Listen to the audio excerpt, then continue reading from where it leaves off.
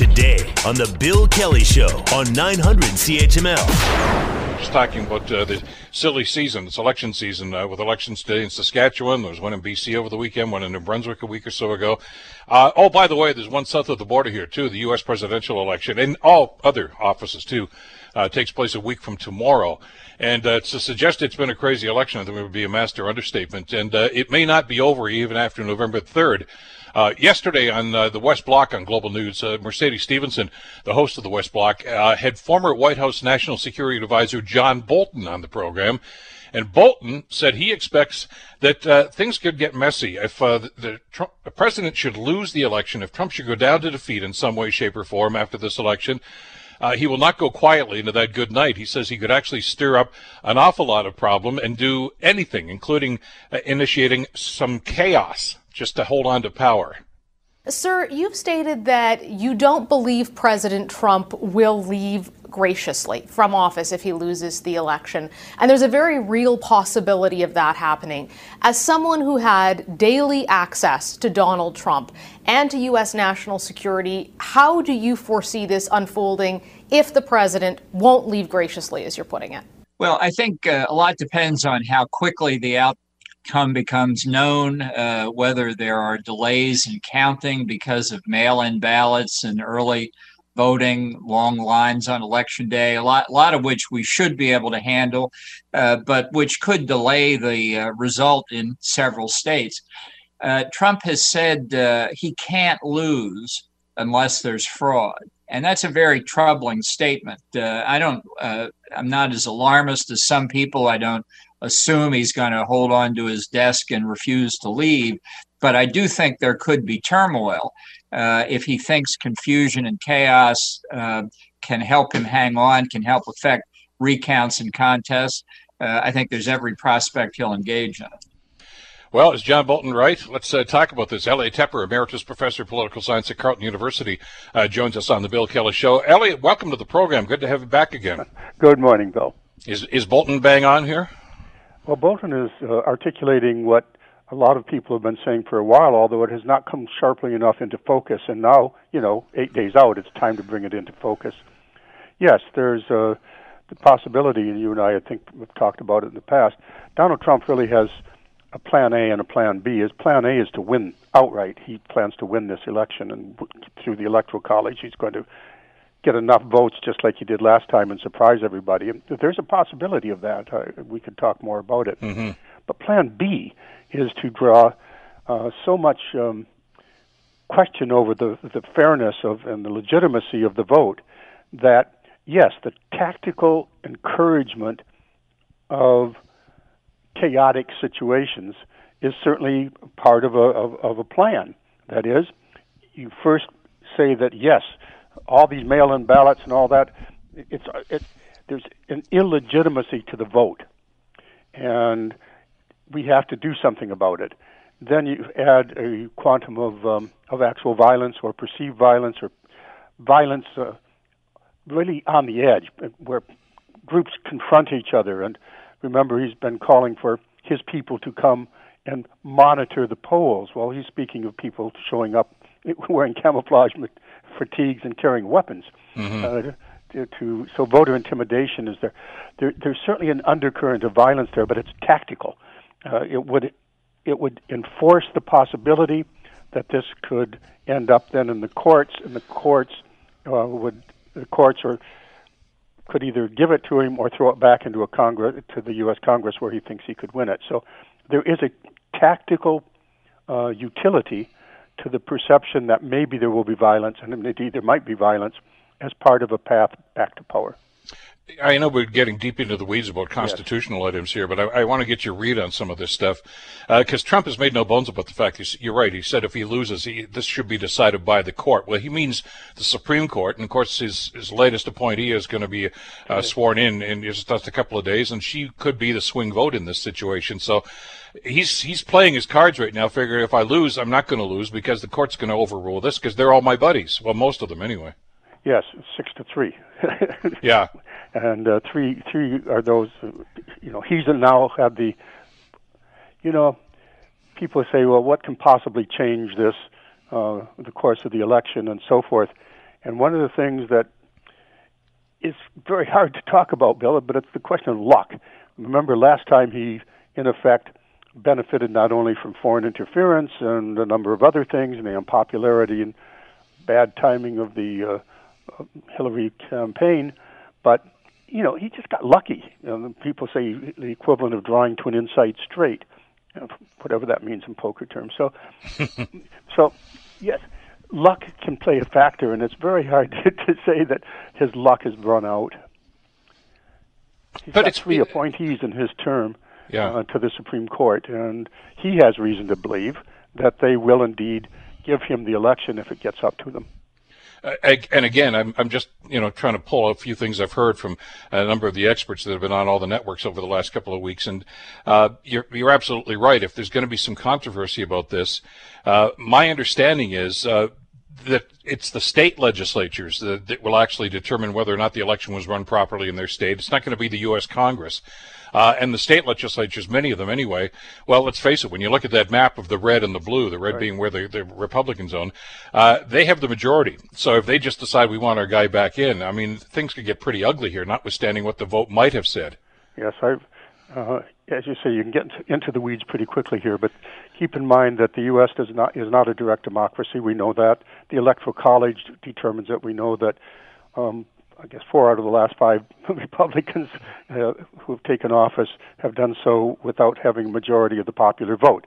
So the winner does not take all in the U.S. There's 50 state-level elections, not one national election, and those 50 state elections in turn actually devolve down to the counties in many cases. So there's really thousands of elections, but 50 state elections are held to choose an electoral college, which then chooses the president, and theoretically, however the state votes, the electoral votes for that state has to go by law under most states to the winning candidate, the winning party actually, and that has to be certified by the governors. But if sufficient doubt can be cast on the legitimacy of the vote itself and the amount of mail-in balloting, we could talk about that, but it's just astounding.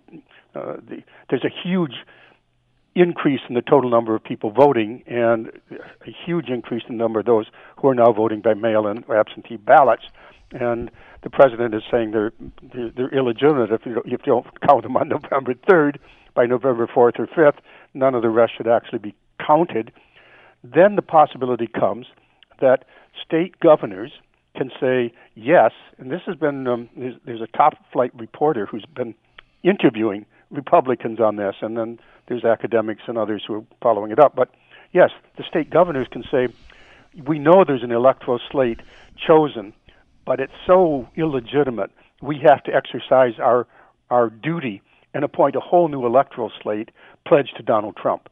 So that's the kind of scenario we're talking about 8 days out from the election in America. If Trump decides to throw himself at the mercy of the Supreme Court, I mean, does he have to prove fraud? I mean, all it takes, as you're right, is 1 or 2 governors to say, yeah, it was a total screw up here. There's something bad happened. But is it up to Chief Justice Roberts to determine whether or not the court is even going to hear that? Yes, it's an interesting detail. The court does not accept just any old case, but it's highly likely that this court, this is no longer the Roberts Court. This is a side note, but this is no longer the Roberts Court. Every now and then, he will intervene and vote with the liberal wing in order to maintain the viability of the court, the institutional reputation of the court. It doesn't matter. He can do that and still end up being outvoted by the new appointees put on by Donald Trump, who expects them to support him. So once the question is raised, any question is raised that can make its way into the court, Donald Trump fully expects that these appointees of his, plus the earlier ones, remember, this is a side thing, but people are appointed for life there, and there's people who have been on for 30 years, and Amy Coney Barrett is going to be on when my young grandchildren have children. So this court has people on it who are very willing, as we've seen in the past, to support what is likely to come before them in terms of tossing this to the Republicans. Yeah, and we just don't know whether or not that's going to happen. I mean, Roberts, of course, the Chief Justice, is a small C conservative. We all know that, reported by the Republicans. But he seems to be a staunch constitutionalist. I mean, he likes the pillars of government there, and I'm not so sure he just play along with what some of these other two. Because we all know, Elliot, that anybody that Trump appoints to anything, whether it's FBI director or where else, he demands personal loyalty. So I got to figure that Brett Kavanaugh and the new one who's going to be appointed today are going to be of that ilk. I know that, technically, and John Roberts has always said, you put the law ahead of any political partisanship, but that's not always the case. I mean, we shouldn't be naive about this. Well, he's, rather than a constitutionalist, he is an institutionalist, I would say. Yeah. They all say they're constitutionalist and originalist, but this becomes, as we've seen in the past, you can gut the Voting Rights Act. You can say gerrymandering doesn't matter to us. You can do a lot of things on the basis of originalism. No, we don't know actually how people will vote. We know that Donald Trump, however, believes that they will give him the presidency if it gets to that level. Got a couple of minutes left here. You watched the Lesley Stahl interview, I assume, on 60 Minutes? No, I'm afraid I've only heard about it and read about it. Oh, well, you've got to see it. It's, I mean, there are various clips of it, I guess, that you can catch on any one of the websites, I guess. He does not act like he's a guy who thinks he's winning. There's been a lot of comment on that. Since we only have a few minutes, I think there's really three things that ought to be determining this election right now, or ought to be the conversation about the election. One is that this is a COVID pandemic. The U.S. has a situation where this plague is out of control, and now the chief of staff to the president says, we don't expect to beat it. We expect to live with it. Basically, we surrender, as Kamala Harris said. And The second thing is that the Black Lives Matter movement is a movement for social justice, and it's all across America. It's a reckoning moment. And the third is these militias that, and that comes back to the question we started with, these militias are real. What we should be talking about is there was an advanced plot to kidnap and then kill the governor of Michigan. Mm-hmm. And they're saying, there's just a handful of people. But actually there's, 1,000 members of that militia in Michigan, various militias. So the whole question of the role of violence and the role of militias and the possibility that there's now going to be a clash between people on opposing sides because groups are armed. The U.S. is full of arms. So the possibility of violence in America because of this election is still very much, I think, on the table. Well, and the other ally that we haven't talked about who's played a key role in a lot of the stuff, of course, is the Attorney General, Bill Barr, who controls the whole Justice Department, including the FBI. And you don't know what he's got up his sleeve, too. I mean, it'd be not surprising to anybody if he declared the election to be, invalid for whatever reason. Yes. He doesn't even need a reason for the way he's acted over the last little while. Correct. And the president said, he's unhappy with Barr because he's not actually prosecuting people, but Barr is clearly a core member of the committee to reelect the president in this regard. But there's another friend, don't forget, is external interference, and that certainly has been a factor in the past. It's likely to be a factor in this election, although we don't know in what way. But a little help from your friends or enemies of America or enemies of democracy is going to be part of this electoral story. Well, that was bizarre, that whole thing they did last week about, announcing that that they've discovered. First of all, the guy that did it, it should have been the FBI director that was up there, and it wasn't.